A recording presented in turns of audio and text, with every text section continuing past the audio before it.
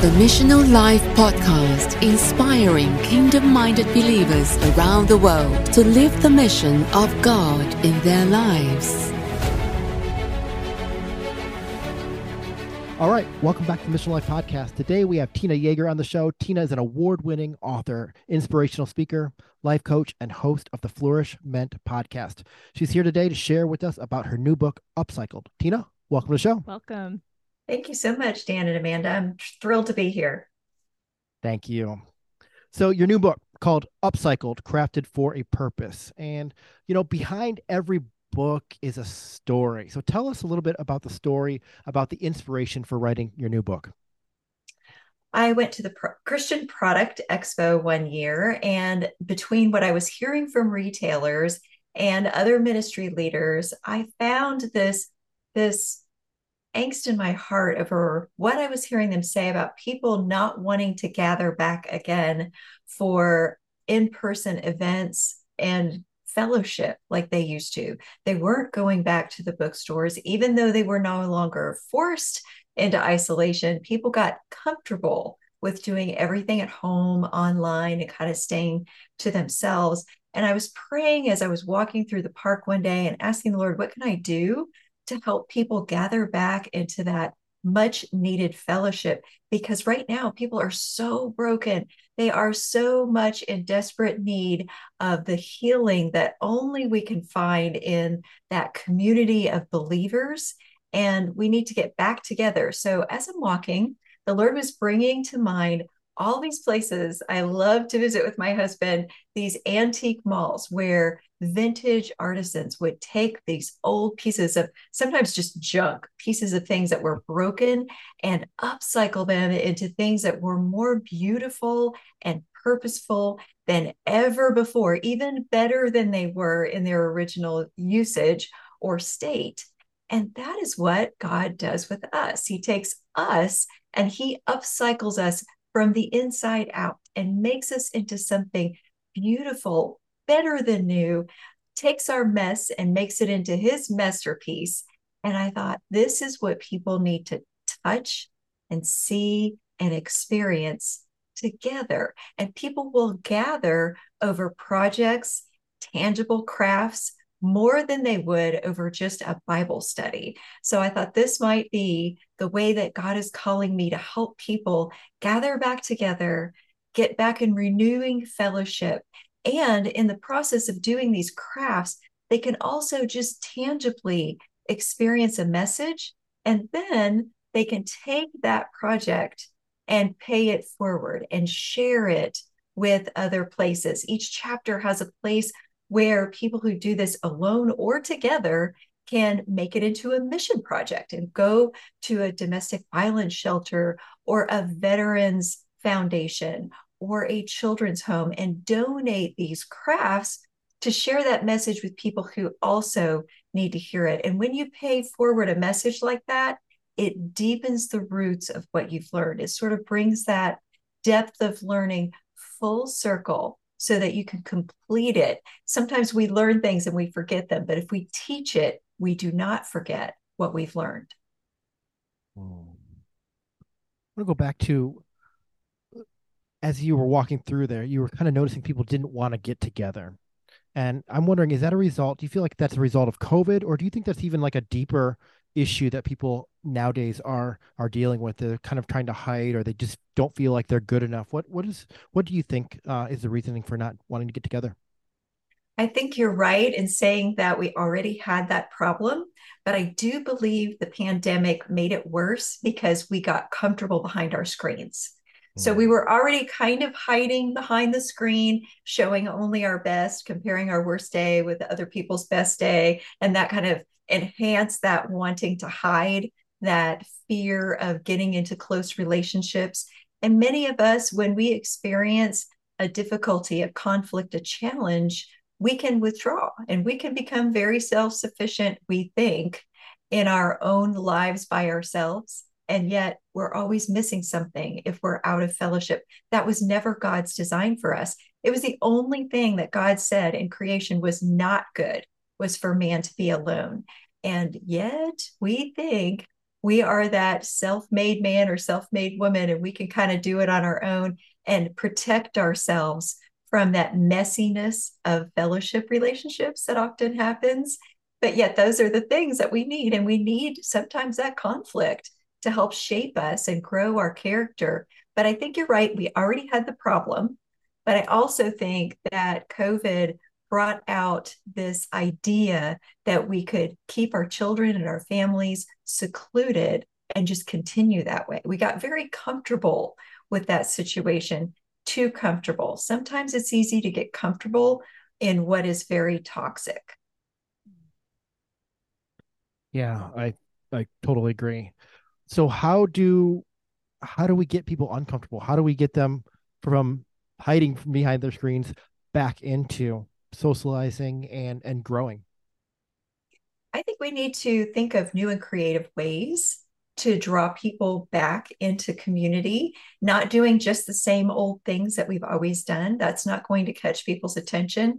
Find people where they are and the things that they love to do and pull them together. Even people who've never been churched before or people who've fallen away from the church will come together over activities before they will over thought processes. And then once you have them in relationship, you're able to minister to people who already trust you, that have been alongside you doing a craft, a project, even do adventure together where you're bicycling or hiking or something along those lines. But getting people involved in something together gets them to bond in a way that just talking about an idea cannot do initially, anyway. Yeah, that's really amazing. Just, what you said about coming up, with the idea of crafting, and tying that into your book, upcycling. Because I know for myself, I tend to, our 8-year-old daughter actually loves to collect any trinket or item she can get her hands on. And, well, Mom, I might need this for a project in the future.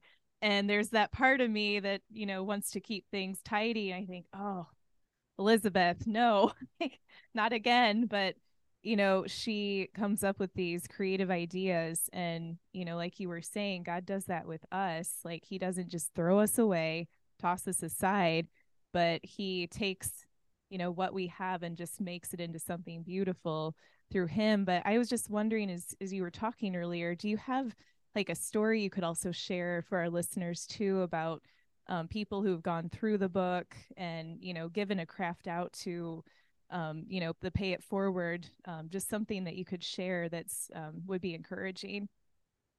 Well, since the book just came out a few months ago, I don't have a ton of testimony stories from people who've read the book who've come back to me and said that I've already done this. But I've actually used some of those projects myself. There's one that I used that was a hug that you can send somebody where you trace your hands and you use scraps of material and ribbon and you connect together verses of encouragement so that you could take each little link and make it into a bracelet that they can carry with them to encourage them all day. Or they can have this larger piece that is like your hands, actually, and a hug around them to show that they are loved. It's great for shut-ins or people who've gone through losses and are grieving. It's those tangible things for people who are in crisis that can't read a long book, but they can read one scripture at a time. So I've actually sent that to someone. I didn't use the tracing of my hands, but I used mittens that were on clearance, mittens that I wasn't using anymore, or gloves that you weren't using anymore. There's ways to upcycle those. So it is a great craft to show people that they're loved. I came up with that idea a really long time ago, and I had meant to send it to my grandmother, who I hadn't seen for a very long time, so she would feel hugged, even though she was at a distance. But I never got to send it to her. So, and she's since gone to heaven. But I know that these crafts can be meaningful things to share with other people. And that is just amazing, using that to reach out to, like you said, shut-ins or people that really just need that boost of encouragement. Because, like you were saying, we can isolate ourselves, and then even people who are isolated not by choice, they may not be able to get out as easily. And just being able to take one verse at a time if they've been through a crisis situation. Sometimes you can barely get out of bed, let alone read a bunch of sentences, so having one verse at a time to look at, that's just wonderful. Yeah. As you're sharing Upcycled, I'm looking at kind of your credentials: award-winning author, inspirational speaker, life coach, host of a podcast. You probably never struggled with any of being lonely. You probably never walked through any of this. You probably don't have any kind of story of God upcycling things in your life. Am I That was right? really thick with sarcasm, as it well should be. No, all of us, no matter how well put together that Pinterest picture of who they are online might seem, everybody lives in a broken world. And the consequences of living in a broken world means that we're going to get cut and bruised and bumped along the way in the midst of all of this messy brokenness that we're in this fallen state that the world is in. So yes, I went through a lot of struggle of my own, which is what brought me to the place of wanting to be a therapist and write a book and do the podcast, because all of those things are serving from a place. I know that this is a need because I have had some of these needs myself. I actually went through a period in adolescence where I had an eating disorder. I was not really well accepted among my peers when I was in elementary school before that. So I kind of thought if I could just be almost invisible, just waste away to just blend into the background, maybe people would allow me to be in their presence. So through that process of just really almost zero self-esteem up until I started to experience that renewal with the Lord and go through that long journey of healing, I had some of those spaces where I questioned whether I wanted to continue to live. And I know what that's like to face that darkness of knowing that I may not have any self-worth, or believing that. I couldn't know it for sure because it wasn't true. But it's not true for those who are listening either. And I want them to understand that if you're here because God intended your life. He created you before time, before you were born. He created you with specific purpose, specific gifts that only you were meant to carry in the combination that you have. And before your tiny little toes touch that path in this broken world, God adored you and he treasured you, and he treasures you still. No matter what has happened or what lies of shame that you have come to believe about yourself, you are adored by your heavenly Father and Creator. And he longs to pick you up from all the places where you're bruised, worn, and the outside surface has become all chippy and dusty, and make you better than new through in a way that only his Holy Spirit's breath can do, because he can renew the whole face of the earth, scripture says, with his breath. And certainly he longs to renew you, one that he loved enough to die for your life, to be closer to his heart forever. Man, well said. Isn't it interesting that when we go through those things, the enemy comes in and starts lying to our minds. He starts telling us, you're the only one that goes through this. You're the only one struggling with this. And it's really just a tactic. And I think we all wrestle with that, where it's that divide and conquer. It's that if he can just get you alone and isolate you, kind of to your point of being away from everyone else, and where you're not getting those voices of truth from other people. When you hear that lie in your own mind, you start believing that lie, right? Until you can really get outside of yourself and begin to hear other people speaking that voice of truth to you and reminding you who you are. So tell us kind of some of that importance as a therapist. Tell us some of the importance of getting together in groups and kind of hearing each other share their challenges, but also hearing people speak kind of identity into others as well. I think we're meant to grow and heal in community. That's why God created us to be living stones, built together to be his house, where people can come in among these living stones that create a temple where his Holy Spirit comes in and does healing. Everybody that God brings in as soon as they accept Jesus has that spiritual gifting. And some of those giftings are different types of healing, wisdom, teaching, prophecy. If you don't get all of those gifts together, you're going to be missing a part of what the Holy Spirit has to bless you with. So it's super important to avail yourself of all the wonderful blessings that God can give you only in community. And you're filled with all of those blessings too, with not every gift of the Spirit, but the gifts that you have will need to work in concert with the gifts that other people around you will have in that fellowship of the Holy Spirit. So you're missing out on being able to fulfill your entire purpose. So not only will you miss out on healing, other people will miss out on the healing that your part in that living stone structure of worshiping and serving and fulfilling God's purposes provides. You have a very important part to play, and someone is waiting for you to experience the fullness of your healing and to walk out in the truth of your purpose and gifting in Christ. So those things are very important. We also need to recognize in authenticity that we're not alone. That's one of the things that hiding behind the screens has made us believe more than any other time in history, that we're alone in our suffering. There's a lot of inauthenticity there.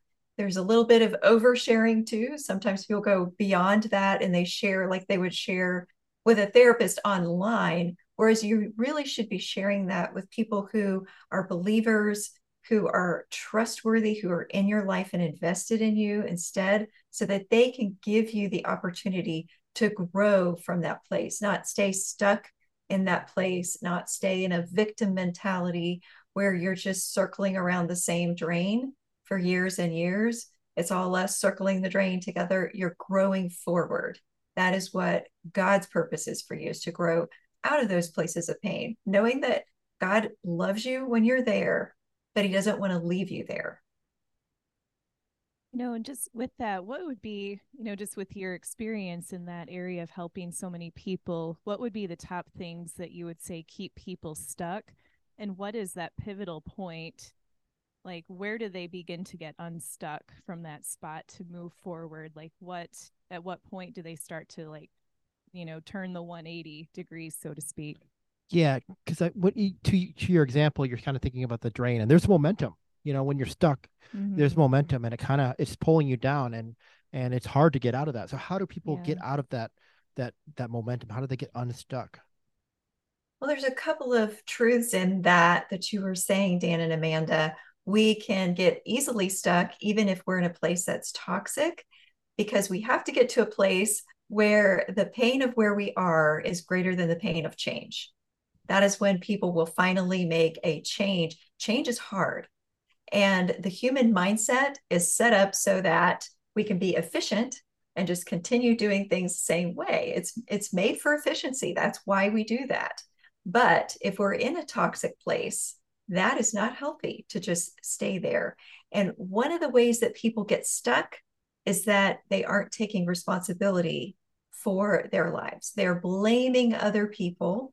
They're blaming their circumstances, and they aren't owning the opportunity to grow past where they are. There is a psychological belief system, a theory that a lot of psychologists believe, that your past behavior is always the indicator of your future behavior. But God gives us the opportunity to choose. And that is where the Christian ideal is different from the secular ideal. We are created in God's image. We have the power of creation in that, to some small degree, in being his children, so we can speak life. So getting out of those old mindsets will require us to make certain changes, little baby step changes, toward taking ownership, recognizing that change is possible, and believing in what we can't see. That is the essence of faith, believing in a future we have not seen yet, and claiming that as God's truth over our lives, not just what we can see. Like you can see in scripture people that God picked up out of a pit, like Gideon, for example, who was really terrified.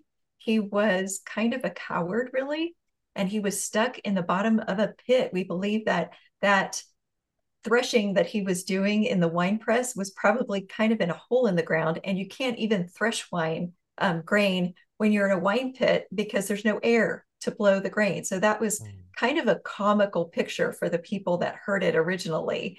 There was Gideon, and God called him by what he would become, not by who he was. Hail, mighty warrior. That was what the angel of the Lord called Gideon when he was hiding in a hole in the ground.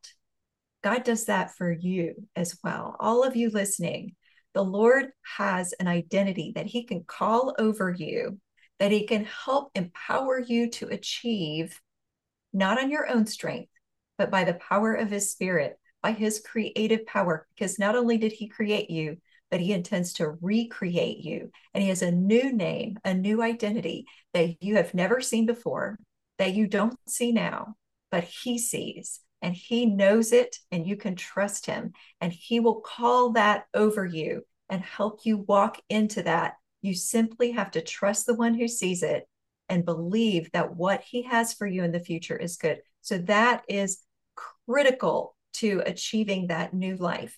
And then you need to change the people that are around you so that they are more like what you intend to become than where you were or even where you are.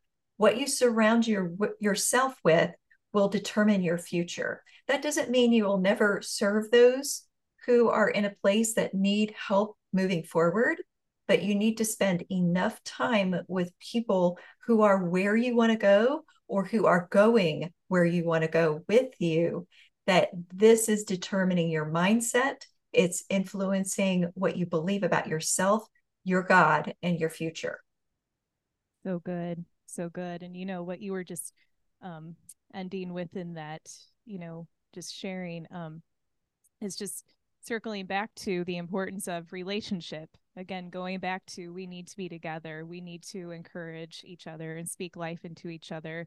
And really, it's get involved in a local church, that's speaking the truth, join a Bible study, especially one that's doing crafts and activities.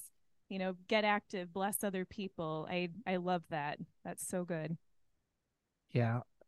To your Gideon story and point, I just love how God calls us by what we can become and who we are really in him, not just where we are in our circumstances. And, he's the God who calls that what is not, he calls those things that are, I'm confusing that verse, but somebody correct me on this. What verse is that? I calls it not as it is, or how it will be. Yes, I'm confusing, but I'm confused on that. But he does that for us, and he speaks vision. He's a God of he reaches down and he pulls us out of the pit, and he sets our feet on a rock, and he gives us a new identity. He clothes us back in those royal clothes. When you think about the story of the prodigal son, he pulls him out and he puts him and restores him. And I love how God does that.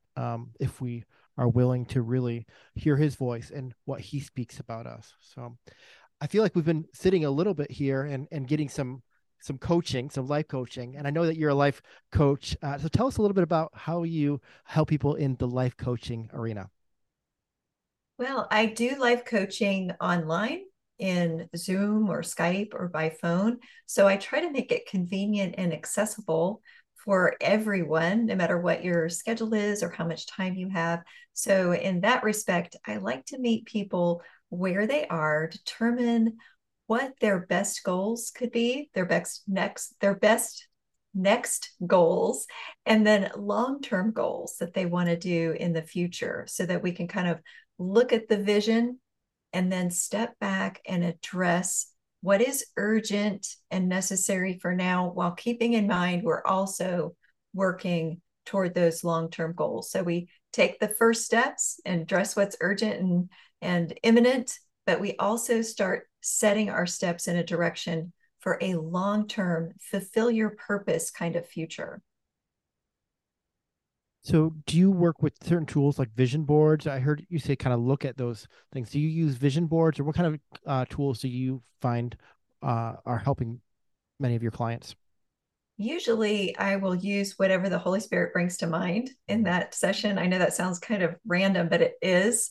And if it comes to a place where we need to do a diagram to help them, we'll do kind of a diagram or something like a vision board, but we're doing this online. So we're probably doing it in a Word document that I'm sharing my screen with so that they can print it out and get it through email.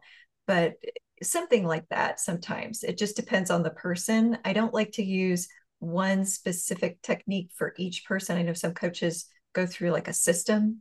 I would rather have the Holy Spirit lead me toward what they need today, what they need tomorrow, and what they need long term to be equipped to lead them to where God wants them to go. Wow, I love that, because each person, we're all similar, but each person still has those unique struggles and needs. And, allowing the Holy Spirit to lead that process is so powerful. And what amazing outcomes for the clients, to be able to have that, what only God can do. I love that. We're all unique. Mm-hmm. God's created us all differently, has different plans for all of us. How can our listeners connect with you? They can find almost everything that I do at tinayeager.com. I also have a YouTube channel, so look me up there where my Flourishment podcast videos will be. And I have a new radio show as well on Christian Mix 106, where you can listen live to that show at well, it's not live, but it's only going to appear once. There's not an archive of the recordings on Thursdays at 10 a.m. and 3 p.m. Eastern time. Wonderful. Listeners will have those links in the show notes. Tina, thank you so much for spending some time with us today. Thank you. Thanks so much, Dan and Amanda. It was my honor to be here.